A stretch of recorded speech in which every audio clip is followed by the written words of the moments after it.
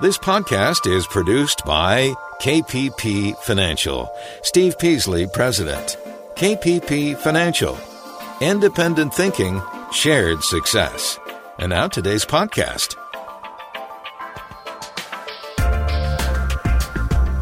Good afternoon, everybody, and welcome to our May 7th, 2018 edition of Invest Talk. And as always, our aim is to provide you with some straight answers and some information and perspective that will help you make better investment decisions. And we're working along with you to help you secure your financial independence. And that's what this is all about, right? That's what retirement is. It's financial independence. And that means different things for different people. But in the means to that end is always making smart financial decisions, whether that's saving or investing, okay? And that's our main mission here on the program each and every day, and as well as in our professional portfolio management practice, right? Being financial advisors is we're trying to help our clients make better decisions, and we help them by giving them direct advice as well as managing particular portfolios. But maybe the most valuable truth we can pass along is there are no shortcuts. This isn't a get-rich-quick scheme. You're not going to retire in a month or 2 months if you don't have much money, right? This isn't the cryptocurrency space, which, I'm sure a lot of people made decent money on that, but very few select people. And there's probably a lot of FOMO out there, fear of missing out on that space as well. But when it comes to investing, real investing, it comes down to risk versus reward. It comes down to research. It comes down to understanding pros and cons of everything that you're looking at, right? Because every investment has its risks and rewards. And it's important to stay focused and have your attention to what matters. And practice discipline in order to succeed. And that's really, I think, the toughest part, is the discipline. There's so much noise out there from TV and internet and friends and family. There's a lot of hype, especially in certain areas of the market. You talk about cryptocurrency, you talk about technology stocks in a lot of ways. There's one particular car company in California that we could talk about if anybody wants to call in and discuss that certainly has a lot of that hype around it with not a lot of substance. Our job is to help you decipher what the substance is. And that's what I've learned over the years, is substance wins out in the end. Not stories, not excitement, not emotions, but substance, earnings, cash flows, dividends, real businesses, real investments. So that's what we are here to help you with, is to give you some perspective and at least put you in the right frame of mind, I think, is the most important thing. You always want to have the right frame of mind so that it's not what you're thinking, it's how you're thinking. So I hope that gives you some perspective of what we talk about each and every day on Invest Talk. And ultimately, I want to hear from you. I want to answer your questions, so we can get to our number one job. It's answering those things that are on your mind and answering our questions, whether live 4 to 5 Pacific time or on our 24-hour listener line at 888-99-CHART. That's how to reach us anytime. Hey, Steve or Justin, this is John from Michigan. I wanted to call and get some feedback on the metric EV to EBITDA, the enterprise value to EBITDA. I've been looking at some of the companies trying to find value right now with the volatility has been a lot easier. And some companies that I bought recently all range in that low sevens to high sevens, like AT&T, Verizon, Southwest Airlines, L Brand, CVS. All of those right now are in that low sevens to high sevens on the EV to EBITDA. It seems like that is a really good metric for value. I don't hear anybody talk about it or pay much attention to it. maybe you could talk about the benefits of looking at that and how good of a value indicator it is. Obviously looking at the big picture at the other metrics, but it really seems to indicate value to me. Look forward to your answer. Thanks. I like the question, love the question. That's actually my favorite valuation metric. And what he's talking about is enterprise value. It's a ratio between enterprise value and EBITDA. And what enterprise value is a lot of people think that the market cap of a company is its value, right? And a more accurate measurement, I think, is enterprise value, and that adds in net debt, right? So if a company is its market cap, and market cap is its number of shares outstanding times the current price, right? So say it's trading for $1 billion, and you're looking at earnings per share in relation to that market cap, earnings per share or revenues in relation to that market cap. But if they have, say, $500 million in cash on their balance sheet, that's real value. That's obvious, tangible value. Okay? And so that $500 million in cash would be subtracted from that market cap, and the enterprise value would be $500 million, right? The difference. Whereas, say they had $1 billion market cap, but they also had $1 billion in debt. That's a very different company. Those are two very different companies, right? Where half of its value is in cash, and another company with the same market cap has $1 billion in debt. Okay, so its enterprise value would be $2 billion. And so, if you wanted to say take over the company, right, buy everything and pay off all its debts, it'd be a lot more value to buy the one with a bunch of cash, a lot easier than it will be to the one that has a lot of debt on its balance sheet. Now, obviously, those are two extreme examples, but that shows you what enterprise value means. It's market cap plus net debt. And then EBITDA is earnings before interest, tax, depreciation, and amortization. And so the reason I like that figure is because tax rates change, depreciation changes, amortization changes, and interest changes if you pay off all its debts, right? So EBITDA is its cash flow from just its operations. Now, certainly, it's not the perfect metric, but it strips out a lot of those non-cash items or items that if you just took over the whole company, you can pay off the debt, you'll know what the cash flow is. And so it's a kind of a cleaner figure. And so that's why I like both of those. And using those as a metric and a ratio really tells me, I do think that is one of the better valuation ratio metrics that are out there, and that's one that we lean on. And if it's you're buying at 7 times enterprise value to EBITDA, that's a pretty good ratio. A lot of tech companies are trading at the hundreds enterprise value to EBITDA. So anything under 10 gets me interested. Anything under 12, is reasonable. And obviously, the lower you go, the cheaper the valuation is. So I like that call. Getting a little into the weeds there, but it's something that I think everybody should be aware of and understand when they're trying to find good values out there in the marketplace. Now, have you attended one of our wealth webinars? These are 1-hour online educational events that cover a wide range of investing and financial and economic topics. We can talk about stock picking as well as economic figures. There's a lot of different topics that we broach. And there's never a cost. We always allow time for questions during the hour. We might even go an hour and a half this time. It's coming up at the end of this month, and we're presenting one. I hope you'll sign up for it, take your investing skills to the next level using fundamental and technical analysis. Long-term investors rely on fundamental analysis, right? Earnings, the strength of the company, and these tools let you look under the hood, see the company's management structure, the strength of their business, revenues, income, growth rates, etc. So the goal is to determine if a company is a good value and if it's just a good company overall. Because ultimately, that's what you want. You want strong companies. But you also want them at good values.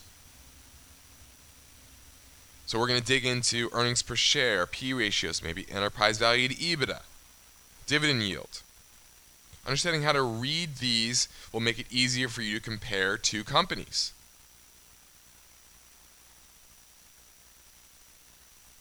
Now, you also really can't pick stocks without fundamental analysis, but you also have to look at technical analysis, price trends. Now, as Steve explained on Friday, technical analysis doesn't tell you whether or not to buy a stock, but it can tell you when to buy it. Now, we don't promise in an hour you're going to be a master, but at least we'll get you familiar with what to look at, what to consider, what to do more homework on. And once again, give you a foundation for how to think. Because that's always most important. It's always, you can give a man a fish, feed him for a day, teach him how to fish, he can eat for a lifetime, right? So that's what we try to do during this hour, is try to teach you as much as we can in that hour, maybe hour and a half, and help you understand how to use two of the most powerful analysis tools that investors have, technical and fundamental analysis. The webinar is May 30th, end of the month, at 6:30 p.m. Pacific time. It's free, but you do need to register. To do that, just go to investtalk.com, click on the Invest Talk tab. Now, this is Invest Talk. I'm financial advisor Justin Klein. I talked earlier about the discipline factor when it comes to making good financial decisions, and Warren Buffett puts it directly as only he can. We don't have to be smarter than the rest. We have to be more disciplined than the rest. Do you have any questions that you need answered? I'll do my best. If you give us a call, 888-99-CHART is how to reach us right now.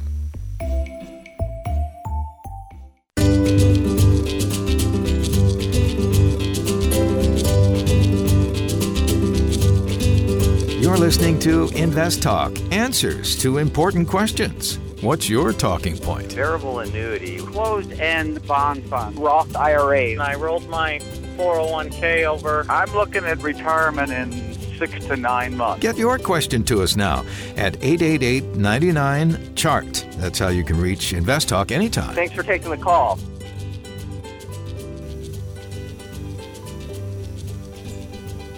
Let's go to Mike in Illinois. How you doing, Mike? Hello, Justin. Justin, I'm calling you hoping to get your evaluation of a stock. The stock is Royal Caribbean Cruise Line. The symbol is RCL. RCL. I actually went on one of the cruises 5-6 years ago. I liked it. I had fun. This is an operator of 3 global cruise brands: Royal Caribbean, Celebrity Cruises, and Azamar Club Cruises. Their revenues and earnings have been, well, at least their earnings have been on the rise pretty dramatically. They made less than $2 a share in 2012, and next year they're supposed to make over $10 a share. So certainly a strong operator, good brand in an area that has consistency and has a client base that I think is growing with baby boomers retiring. I think cruises will and remain and are popular and have a lot of loyalty. A lot of people go back. They're good values when it comes to vacations. So I like the name overall. Are you looking to buy this short term, medium term, long term? Oh no, I'm a long-term investor. Actually, I already own the stock, but I was looking to add to my position. Sold a put. Well, it just recently. I like the idea of selling puts on it. I'll tell you that much. I like selling options, and I like the name. I do think it's not cheap at these levels. Enterprise value is 11, which is okay. Operating earnings yield is about 7.6, which is once again okay. Modest amount of debt. So it looks like there is downside from here. But I like the idea of selling puts. $100 a share, $95 a share, in that range. Those are the kind of strikes I would be selling on. Thanks for the call, Mike. You're listening to Invest Talk. If you have a question, I want to hear from you. Give me a call right now at 888-99-CHART.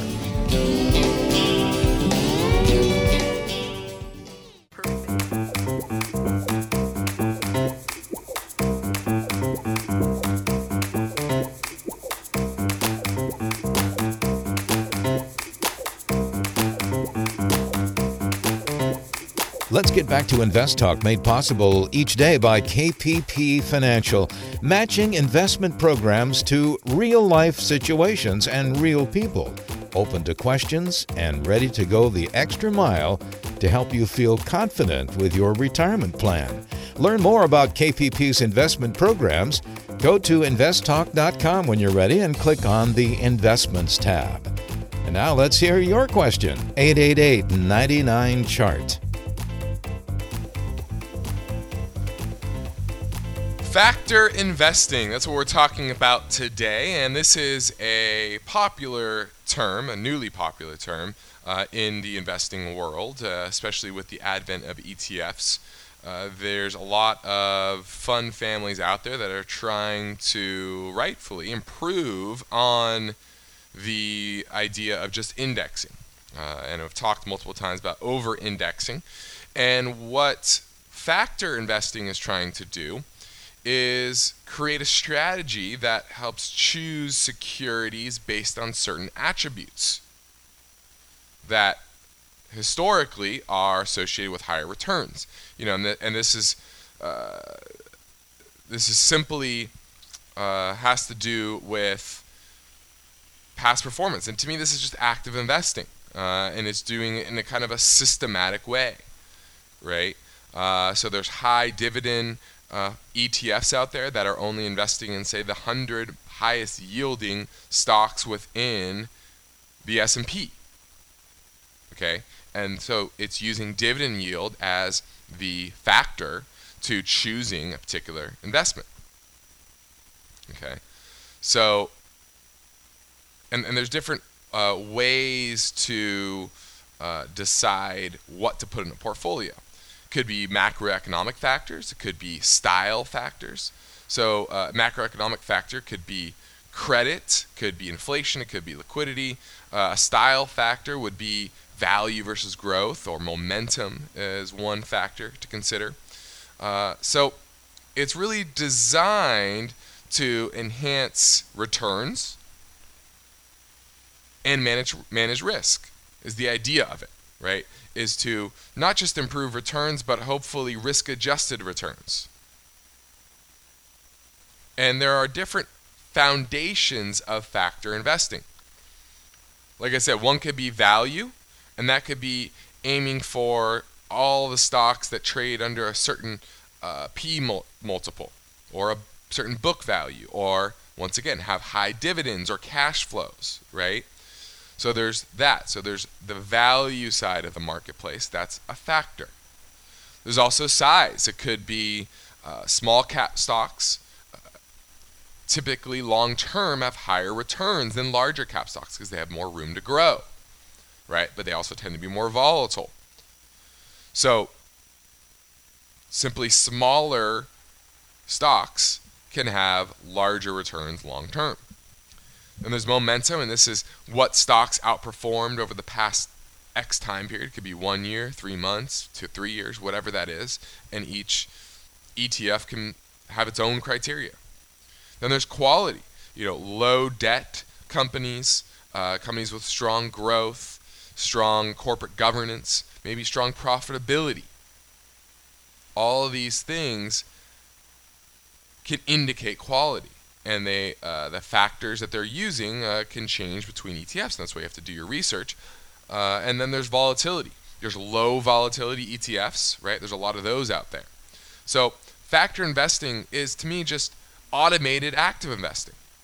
And these are the same factors that we talk about on the show, and why we say use all of these matter. Not just momentum, not just value, not just quality.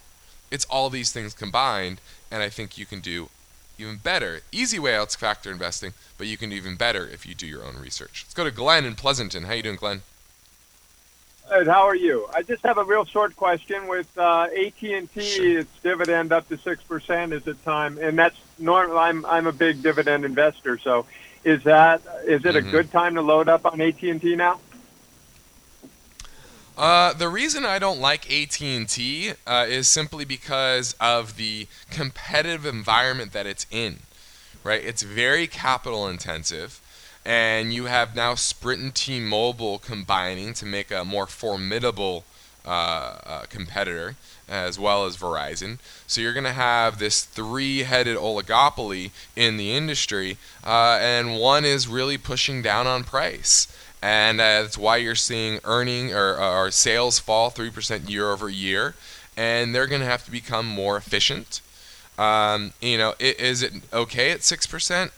It's in a support, but is that 6% safe is a big question for me. They have a lot of debt. Their market cap's about $200 billion, but their enterprise value is $312 billion.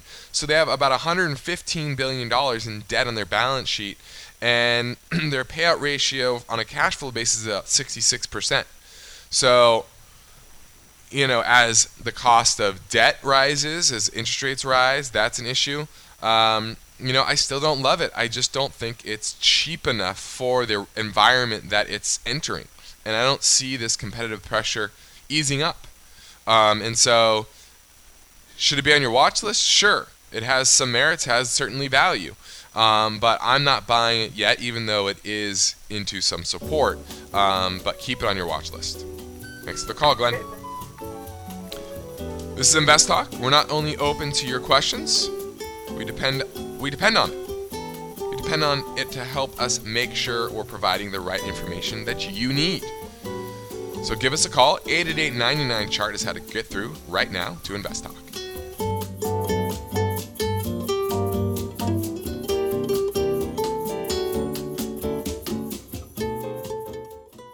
Our podcast continues on next. It may be hard to believe, but the average 401k investor misses out on over $5,000 per year in investment gains. How come? Poor timing and subpar fund choices. That's the big challenge that is being met now with Active 401k. The typical 401k plan has limited choices. People don't know what to do, and that's exactly why Active 401k was devised. It may be just what you've needed. It ranks your current options within your current employer's plan, and then all you do is log in and make the changes. You'll be told exactly what to buy, what percentages, and what funds. This program is offered by invitation to KPP clients and limited number of our listeners, too. And if you'd like to see more about it, just go to investtalk.com and click on the Investments tab, and then look for Active 401k. Now let's get back to our podcast.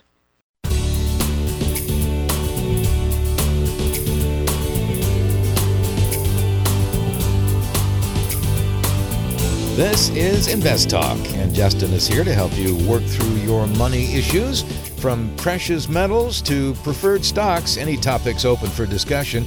The number to reach Justin right now, 888-99-CHART. Let's go to Sharvesh in Texas. How you doing, Sharvesh? Hey, pretty good, Justin. Love your show. I had a question regarding NVIDIA. I was looking, the market has been really volatile, especially the tech sector, and I wanted to get your opinion on maybe getting some profits out with their earnings call coming in on 11th of May. So I wanted to get your opinion if it's a good time to take some profit out and kind of, maybe diversify a bit more into value stocks. I do think this is a great time to be cutting your growth stock position, especially NVIDIA. I mean, this is a stock that's had massive returns, about 1,000% over the past 3 years or so. And, it's a good company, but the valuation right now is very stretched. And historically, the chip sector is very volatile. They have high operating leverage, meaning they have a lot of cost associated with running factories and things like that. And this the small dip in demand can really wreak havoc on profits. In the same way that a small increase, or even in this case, a strong increase in demand for NVIDIA chips creates a lot of profit. So historically, they are very, very volatile. And you're starting to see a slowdown in their growth. This time last year, January, first quarter of 2017, revenues up 55%, and earnings were up 183%. in the first quarter of 2018, revenues were up 34% and earnings were up 59%, which is good, but you're seeing a slowdown in growth. And that's why you've kind of seen the stock kind of taper off over the past 6 months or so, just kind of roughly flat or so. And the whole chip sector is starting to weaken. So I do think this is a great time to be cutting your position ahead of earnings and reallocating to the value side of the market. All right, appreciate it. Looking at the technicals, is there any resistance point that you can, kind of suggest like to sell at? Well, it's up there. It's up about 4% today to $248 a share. Its 52-week high is 254.50. So that's definitely going to be some resistance up in that area. So absolutely, it's already kind of in that resistance band. Appreciate your thought. Thank you, Justin. No problem. Thanks for the call. Let's go to Anthony in Hayward. How you doing, Anthony? Good. Hi, Justin. I have a question about 529. I have one for my daughter. Okay. She's about 4 years away from college. Now, I do have about a quarter of my portfolio not invested in stocks or bonds. So I was wondering if you have any suggestion as to where I could put them. And I think probably the most simplest way to put this maybe is the investments that they provide is it's all Vanguard, and I guess the group of choice is should I focus on value or mid or small cap or more of the growth side, or as the fourth option, start looking at some of these more conservative portfolios that they have where they have bonds mixed in. I would go with the latter. You said she's how many years away from college? About 4 years. Yeah.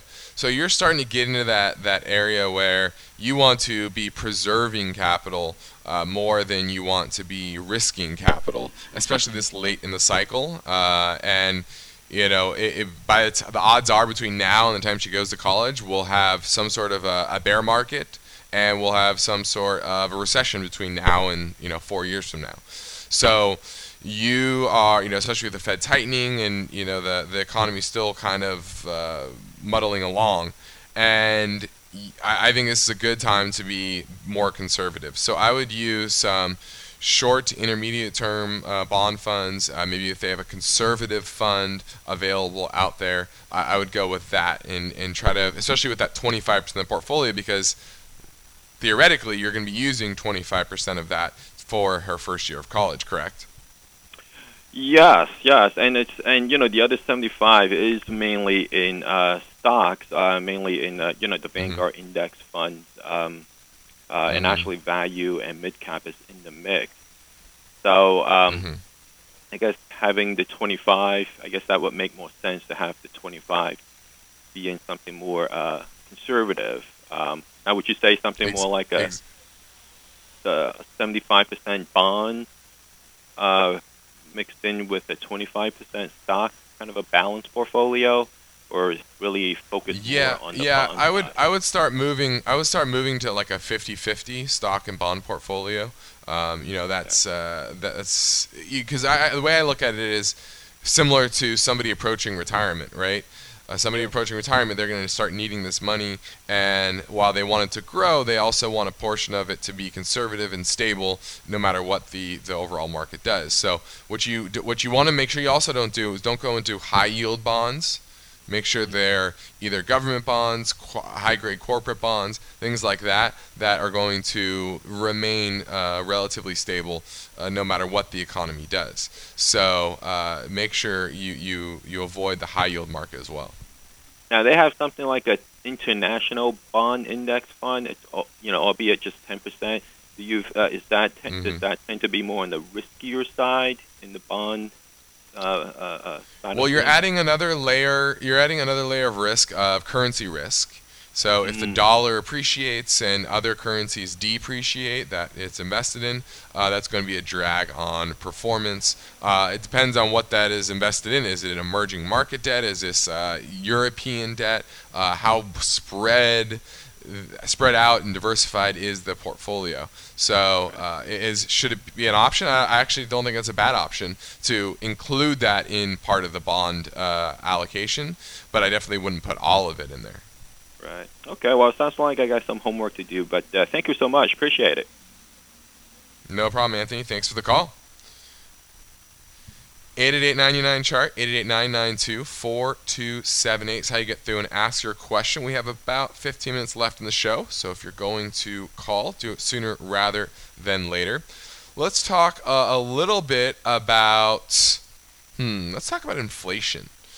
And I think this is pretty interesting, considering the talk of inflation is heating up, right? You're seeing the value or the price of a lot of commodities, not just oil, but copper and aluminum.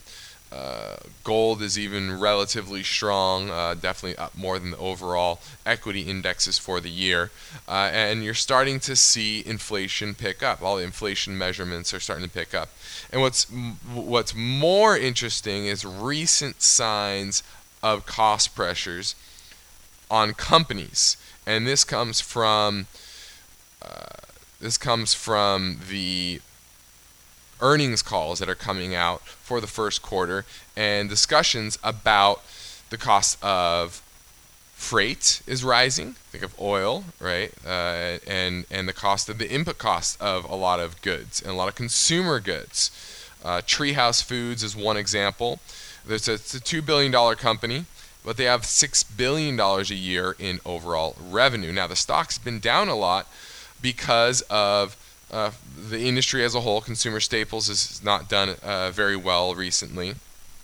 But a lot of that has to do with the pressures from these higher freight costs, higher commodity costs, higher input costs. And now they're talking about pushing these costs through to consumers.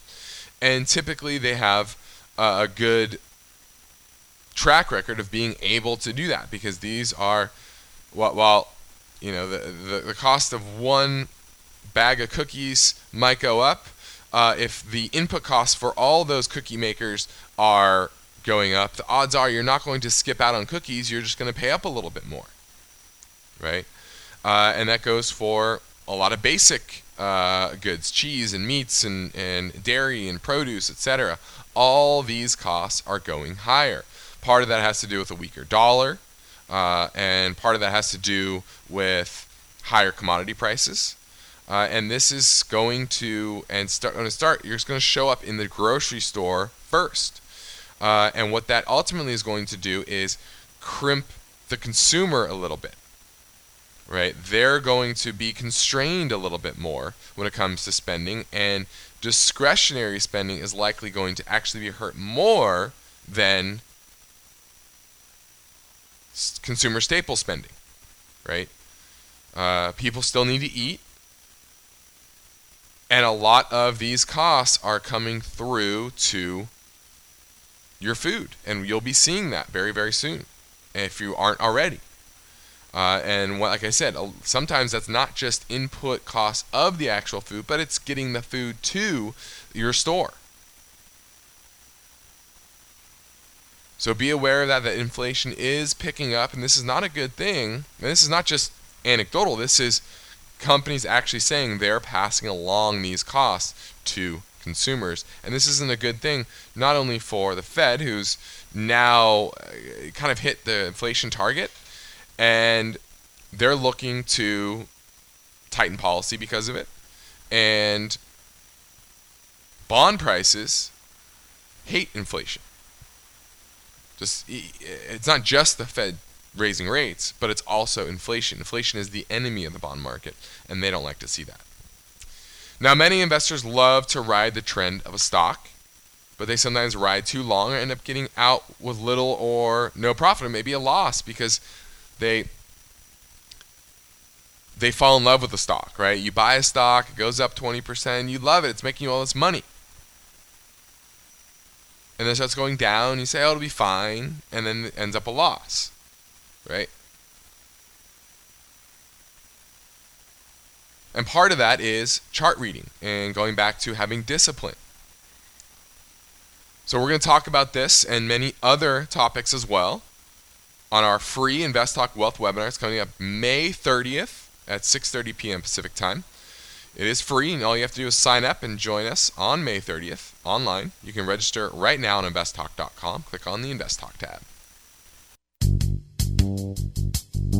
Do you need help with your 401k? Active 401k from KPP Financial helps you make the best possible choices from your employer's plan.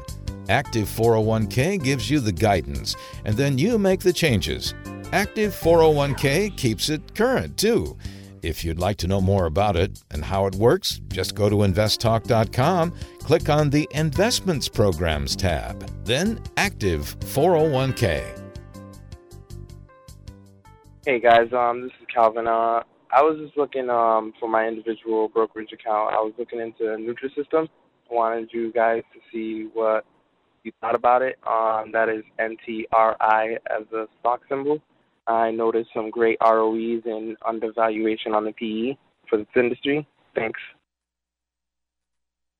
All right, he's looking at Nutrisystem Incorporated. They market weight loss products and services via the internet, phone, QVC network, as well as independent distributors. Earnings have been on the rise basically since 2012, and they're supposed to go to $2.06 a share this year, $2.39 a share next year. Stock's trading for $33.50. A forward PE somewhere in the neighborhood of 17 or so, 16, 17. Yields 3%. The biggest issue, and the reason it's dropped from its 52-week high of roughly $68 a share, all the way down to a 52-week low of $26 a share, and now we're at $33 a share after this recent bounce over the past week or so. And the reason is because earnings, while they were, and this is a great example of how fast companies can fall when growth slows. A year ago, in the March quarter, revenues were up 31%, earnings were up 54%. This last quarter, March quarter, revenues were down 1% and earnings were down 55%. And if you're watching on our YouTube live stream, you'll be able to see these figures that I'm showing you. Return on equity is high at 51%, but I do like to see kind of what that looks like long term. Is important to me, is what is that long-term profitability metric, because these things can be very volatile. And I would want to know why. Why are revenues down 1% year over year? Why are earnings down 55%? Is this a one-time event? Did they lose a big distribution? I don't know. A big distribution channel? I'm not sure. So I want to know why that is. That'd be very important to me. 3% yield is nice, but if earnings fall 55% consistently, then I bet you that 3% yield is not very sustainable. I'm going back looking at return on invested capital, or return on equity, sorry. It's long term, it stayed, it's been negative for many years. It's pretty volatile, and it's starting to turn down again. So that worries me. A lot of these names have volatile histories, and that's why you want to look at it through different cycles. How consistent is their business is very, very important. And I want to know why are earnings and revenue down. Otherwise, enterprise value EBIT is 10. It's okay, but not super cheap in light of the current earnings figures. So I need to dig into that a little bit more. If you want to email me, go to investtalk.com, click on Contact Justin. It'll go to me, and we can have a little more in-depth discussion and do a little research, figure out why that's happening. Now we have time for your call as we move into the last segment of the hour. You can check in now. We have about 7 minutes left. You can give us a call at 888-99-CHART. Join in on the discussion.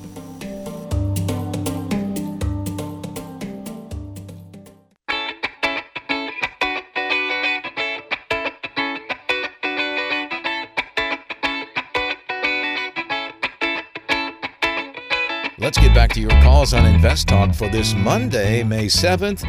Since markets are always uncertain, You should devise a portfolio strategy that can survive bear markets and thrive in bull markets. How to prepare for the coming bear market. That's next time. You have a question right now for Justin? 888-99-CHART. 888-99-CHART, 888-992-4278. Give us a call. Now, there are 4 factors that are contributing to people working longer, and this is according to a research paper from a professor at the Wesley College in Wesley, Massachusetts, that was recently distributed by the National Bureau of Economic Research. And there's 4 reasons. One is education, and people who have more education tend to retire later in life. Now, one of the reasons is because they tend to be working less strenuous jobs, right? More desk jobs, and so their bodies don't wear out as fast as, or their minds don't wear out as fast as many other people's jobs or bodies wear out when they're doing physical labor, right? So if you earn higher degrees, you tend to work longer, and part of that also could be the fact that you're earning more, so the incentive to work longer tends to be better. Also, women are more involved in the workplace, and the research suggests that spouses tend to retire around the same time. So now, it used to be where men just worked and where they felt like retiring, and their spouse was many times staying at home, and they just retired. Whereas now both husband and wife tend to be working, and they plan their retirement together. So if one's not ready to retire, then the other one kind of just keeps working. All right? So that's interesting. Another is shift to 401ks. It used to be where you had a pension plan, and you worked up until the retirement date of that pension plan, and then working beyond that didn't really add to your pension benefit. And so there was a lot less incentive to continue to work past your retirement date, besides just making money, right? Which your pension pretty much covered that. So now in a 401k, it's up to them. And there's no age specific. The more you work, the more you're able to save in a 401k, and that can go on for a long, long time. So there's a lot of incentive to continue to work. Then is Social Security reform. Retirement age used to be at 62. Now it's 66. And it's going to continue to go up. Okay? So it's that's a lot of reason. And then lastly, it staves off loneliness. People are happier the longer they work. They feel more connected to socially and feel like they have more self-worth. And so a lot of people just don't want to be bored. They want to continue to do things that make them happy. And a lot of times, if you like your job, working can be one of those. Let's go to Dan in San Diego. How you doing, Dan? Good, Justin. Thanks for taking my call. I was looking at EFU, the ETF for shorting Europe, and I thought, well, I'd call Justin and see what his thoughts are on Europe, particularly on sovereign debt over there. Have you been following that at all? Yeah, definitely. We're creeping up on a redux of the European crisis we had. What was that, back in 2012 timeframe, something like that? Right. They didn't really solve any problems. All they did was exactly what we did, which was start printing money and buying bonds, and it just tapered over all the problems over there. And now that the ECB has cut their bond buying in half, and they're planning to exit completely by September, that's starting to creep up again. So, this is a leverage ETF. EFU is what you're calling about. Right. I don't like the tracking area of it. It's not traded very much. But, if you want to hold it for 6 months and wait for that explosion of volatility and worry there, and then get out, that's something that it's not a bad trade. But it's not very liquid, and you could have a lot of tracking error between now and then. I also noticed it's got a 0.95 expense ratio, so I'll probably look somewhere else. But I was really interested. Well, 0.95 expense ratio for a leveraged ETF isn't really that high, to be frank. Oh, okay. All righty. Well, thank you very much, sir. Thanks for the call, Dan. Time to end the hour. Reminder, Steve will be in San Jose, California, for individual retirement reviews coming up next month on June 6th. To reserve your hour now, just go to investtalk.com. I'm financial advisor Justin Klein. Steve Peasley and I thank you for making us a part of your day. Let's meet here again tomorrow. Because of the nature of the interactive dialogue inherent in the format of this program, it's important for the listener to understand that not all comments made will apply to them specifically. Nothing said shall be taken to be investment advice, or shall statements on this program be considered an offer to buy or sell securities. Such advice is rendered solely on an individual basis, and at times will require that the investor review a prospectus before investing. InvestTalk is a copyrighted program of Klein Pavlis Peasley Financial, a registered investment advisor, which retains all rights. For more information regarding KPP's investment advisors, call 1-800-557-5461. Steve Peasley is President and Justin Klein, Chief Executive Officer of Klein Pavlis Peasley Financial.